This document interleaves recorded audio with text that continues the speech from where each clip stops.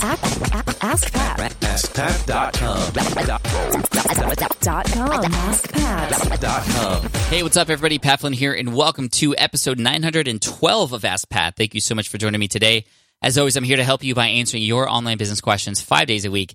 We have a great question today coming in from Wynn, but before we get to her question, I do want to thank today's sponsor, which is ZipRecruiter. So if you're hiring, do you know where to post your job to find the best candidate? Finding great talent can be very tough for your business. Thankfully, with ZipRecruiter, you can post your job to 100-plus job sites with just one click. In fact, over 80% of jobs posted on ZipRecruiter get qualified candidates coming in within 24 hours, which is really cool. So here you go. Find out today why ZipRecruiter has been used by businesses of all sizes to find the most qualified job candidates with immediate results. And right now, you can get it for free. That's right. You can post jobs on ZipRecruiter for free. That's right. Free. You go to ZipRecruiter.com/Pat. Again, that's ZipRecruiter.com/Pat. Try it out for free. ZipRecruiter.com/Pat. All right. Now here's today's question from Wynn. Hi, Pat. It's Wynn from Aspen.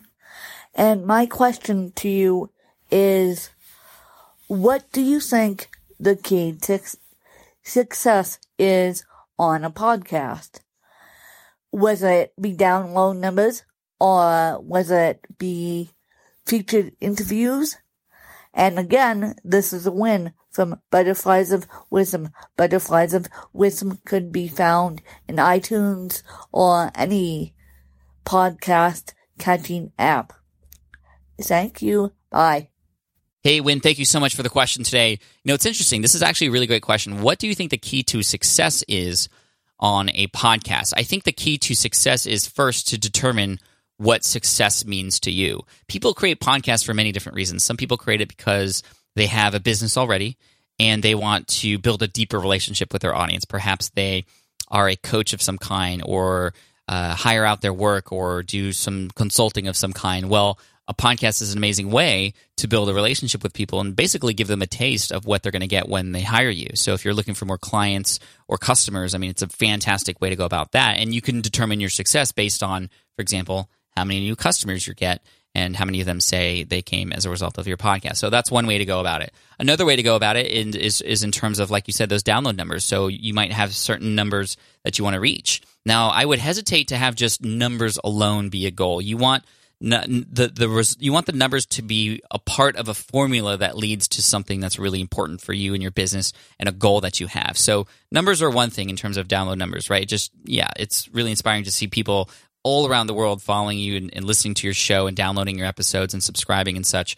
But it's even more encouraging to see how many people, for example, who listen to the show come and join your email list. I think email is really essential. And again, yes, email subscribers, just like download numbers, is a number that shares that just somebody wants a little bit more information from you. It's when a transaction happens that things start to kind of fall into place. But an email is a transaction, people giving you their email for something. And there are many ways to collect email addresses from a show. You can have people come back to your website for show notes and subscribe there. You can have them join a community, or you can actually have them download a freebie of some kind that kind of relates to what it is that you do or a specific episode that you're creating. So those are some fantastic ways to grow your email list. And you can determine your success of a podcast for lead generation based on the number of emails you're collecting from your show. Now, I know a lot of people who've had much success with podcasting, not necessarily because of the download numbers or even the customers that they're getting as a result of it, but because, like you said, the featured interviews that they've had. They've become successful through the association of the people that they've had on their show. There's many examples of this. There's too many to list of people who have become experts as a result of getting experts on their show. You can also start to build a relationship with those experts. And a lot of times those relationships lead to friendships or other partnerships or other business opportunities that would never have been possible if you've never had that conversation with the person on the show. That's one of the benefits of starting a podcast, is it gives you an amazing platform in a place to give value back to somebody who's spending some time with you. So a person, an expert in your space, or an influencer who is coming on your show to share some wisdom, to potentially talk about their new book and stuff. That's time that you're spending with them, talking to them, time that you wouldn't normally be able to get if you just simply ask them, hey, can I talk to you for an hour? No, but hey, you want to come on my show? I want to feature your work on my podcast and share you with my audience. Well, yeah, then that's a different conversation. So success for a podcast, it varies. It depends on what your goals are. Now, there is, of course, some of the more vanity things like, rankings and stuff. like if you became number one in your category, like that's pretty cool and pretty successful. But, just like an Amazon book, like what does that really mean? And, people are gaming the system nowadays. And so it's not about that. It's about the end results that matter to you. That's what success is for a podcast. Now, I will say that if you want to start a podcast, actually, this is a great week to feature the show, which was not unintentional, just so you know, or this episode, not unintentional to select this question, so I'm just being honest there. Power Up Podcasting just opened up this week, a course that I just created and opened up to the public for the first time, where I hold your hand through the process of actually how to create your podcast, but not just how to create your podcast, how to deal with the tech, how to know what you're going to talk about, all those kinds of things. We go over techniques on best practices on how to use your equipment and all that stuff. All that stuff's in there, of course. Like, that's the baseline stuff. But what I feel like is unique about Power Up Podcasting is it puts my expertise of launching and marketing and getting it in front of people into it as well. And that's where I feel it differs from many other of those podcasting courses that may be out there already, which are great. I've seen them, and I know a number of people who have found success with them as well. But I know a lot of people, and this was by request actually that this course was created, I know a lot of people prefer the Pat Flynn way of teaching, and this course will help you launch a podcast. That is its goal. If it doesn't do that, you will get your money back.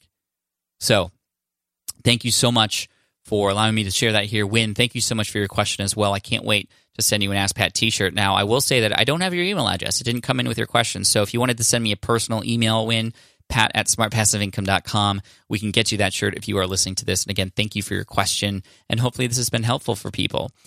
Also, if you have a question like Wynn's that you want to ask on this show and you want to get featured potentially, all you have to do is go to askpat.com and you can ask right there on that page.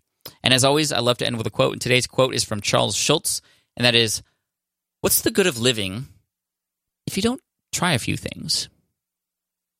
And like I said, if you want to try a podcast, poweruppodcasting.com. You can also sign up for a 2-day workshop too if you want.